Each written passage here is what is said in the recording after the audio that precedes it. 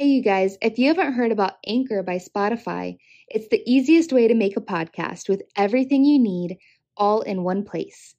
I know I had wanted to start a podcast for years and I just didn't know how to get started.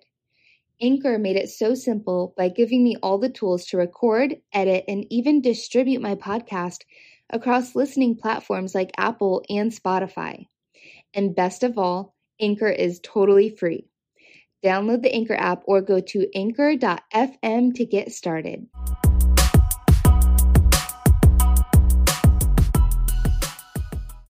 This episode is brought to you by Shopify. Forget the frustration of picking commerce platforms when you switch your business to Shopify, the global commerce platform that supercharges your selling wherever you sell. With Shopify, you'll harness the same intuitive features, trusted apps, and powerful analytics used by the world's leading brands. Sign up today for your $1 per month trial period at shopify.com/tech, all lowercase. That's shopify.com/tech. In this past week, if you live in America, I'm sure you know about the overturning of Roe v. Wade. So for many people, this feels like a victory for the kingdom of God, but for many others, they're really hurting and confused about this situation too.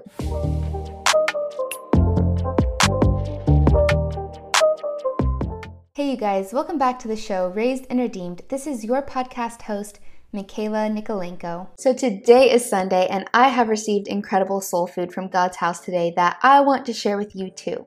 So I've never done this before. Hopefully I'm allowed to do it, but I'm going to be screen recording. So if you're watching this from YouTube, you'll get to see Todd and Julie from Christ Fellowship speaking. If you're listening via podcast, you'll just listen along as normal. But a little background, Todd and Julie are a married couple that lead a massive church here in South Florida. It's just taking over South Florida. And rightfully so, because they never fail to show up and guide God's people when it matters most. In this past week, if you live in America, I'm sure you know about the overturning of Roe v. Wade. So for many people, this feels like a victory for the kingdom of God, but for many others, they're really hurting and confused about this situation too. I love today's message because they're not sharing what they think or what they think we should think. Rather, they're guiding us towards better understanding what God thinks about this. I'm just so glad they preached this message because that means I don't have to butcher it trying to do it myself. So let's get on to the message. Whether it's the social media you consume or the news feed you watch, we're all under the influence. We trust the gram to gain our knowledge. We look to the news to teach us how to treat our neighbor. We scroll and scroll looking for something more. The truth of this world is here today and gone tomorrow. But the truth of God's word will last forever. What's your feed feeding you? Hey, we want to welcome everybody joining us today at all of our Christ Fellowship locations and everybody joining us online. We love you. We're so glad that you're with us today.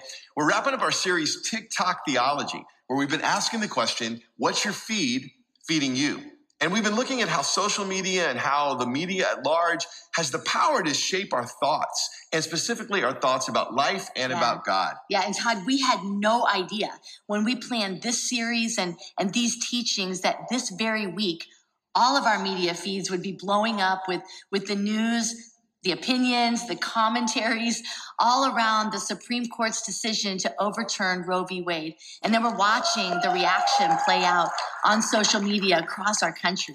And when you look around, there is a lot of celebration, but there's also a lot of conflict and confusion.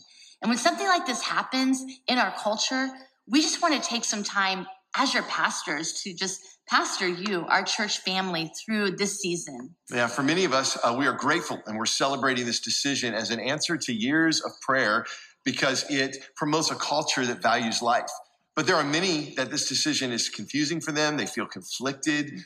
They feel that their rights are being violated and taken away. And our church is a very diverse congregation. We get that. Not only in diverse in our backgrounds, in our political perspectives, but also where people are on their spiritual journey of understanding and living according to God's word. Yeah, and our desire in these next few minutes, it's not to convince you to think like us, but to challenge all of us, no matter how we feel right now, to look to the word of God and allow the truth of what God says to inform not only our position on this issue, but also our posture as we respond. See, we said in week 1 of this series that as followers of Jesus, we're going to take our cues from the word, not from the world. Right. And we can't let culture tell us what is right and wrong. And we can't get sucked into the online shaming of people that don't think like we do. That's right. And our desire today is not to tell you what we think about certain issues, but to help you understand what God thinks about those issues. See, the truth is, if you've been around Christ Fellowship for very long, then you know where we stand on the issue of life. We have not hidden the fact that we are pro-life. Now, before you cheer or jeer, I want you to hear me out, okay? That term pro-life is not a political term. I know it's become political in our day and age, but it's actually biblical because God values life, every life. He is the creator of life. So in order to truly be pro-life, we have to care about all life, the preborn life and the postborn life. They all matter to God because God cares about life. Yeah, I think one of the problems when we start talking about this issue is that many times we start talking about it at the wrong place. Right? Often we start with which laws are in place or which laws need to change, or we start by talking about rights, the rights of the unborn or the rights of the woman to choose. But that's not really the place that we need to start when we're talking about something this important. You have to go to the creator of life. And in Genesis, God said that to let us make man in our own image. See, every life is created in the image of a creator God. We've been created in his likeness. So every conversation about every life, it needs to start there with that understanding. That's right. And when it comes to this issue of life, the Bible has a lot to say. See, on some issues, the Bible is silent or doesn't give us a full, clear picture. But this is not one of those issues. So I could read several different scriptures today that point to the fact that life begins in the womb. But let me just read one out of Psalm 139. It says this: "For you formed my inmost being.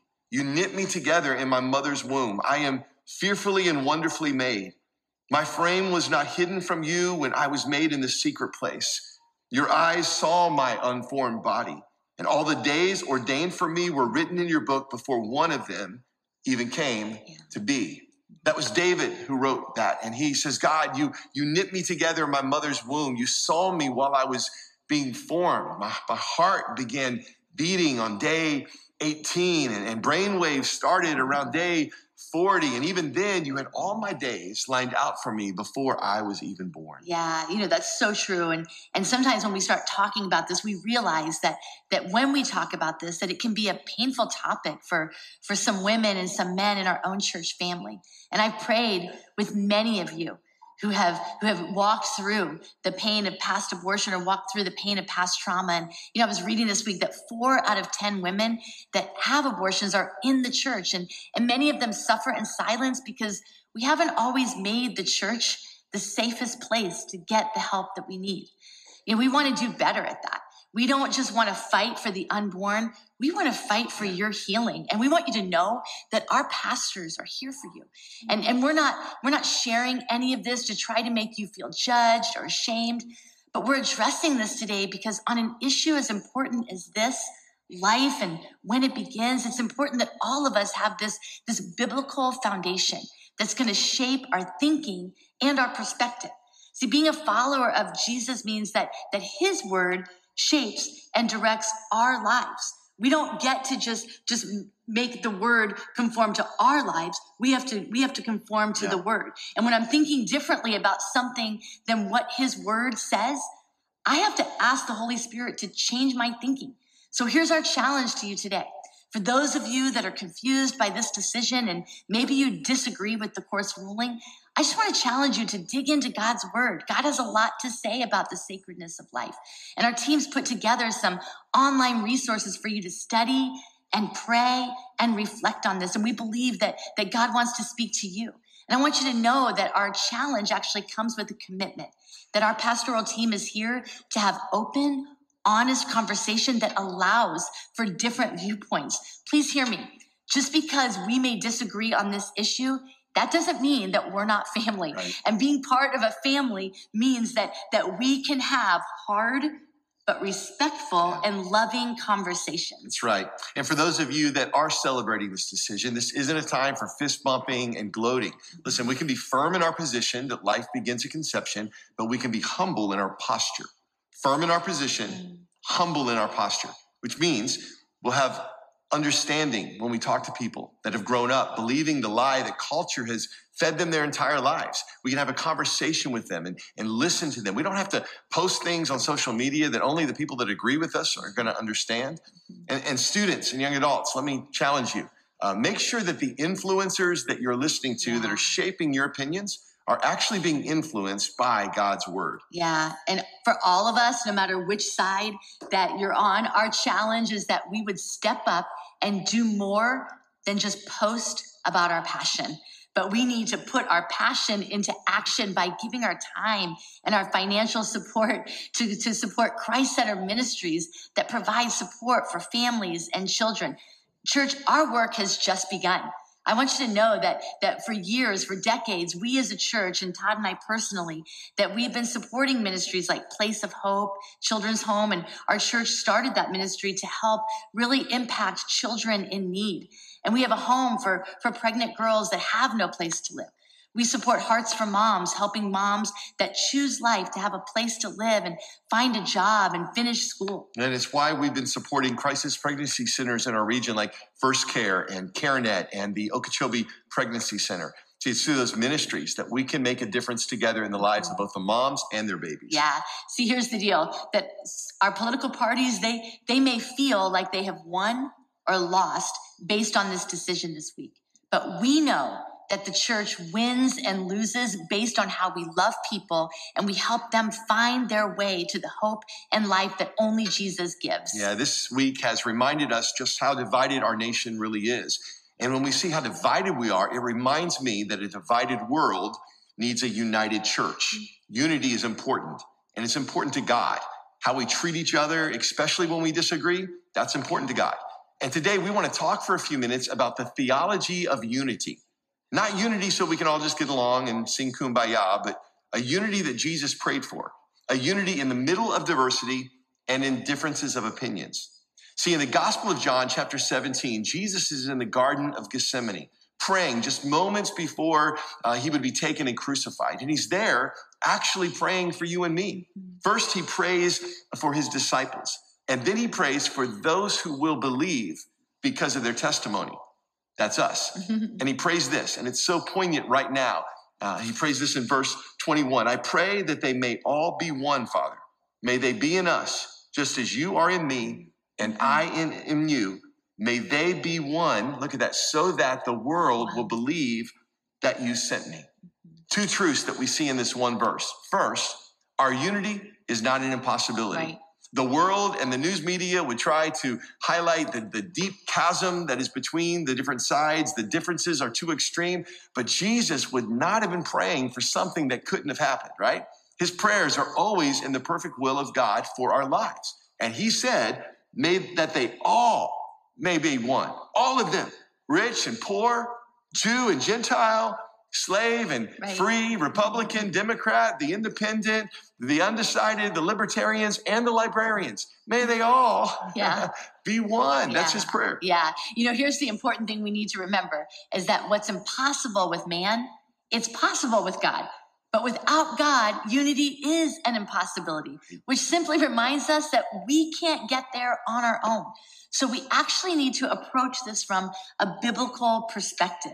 And we have to know what God thinks about our differences and how God wants us to handle and respond to those differences. So unity is not an impossibility. And secondly, our unity will impact eternity. Right. Look again at that verse. It says, may they be one.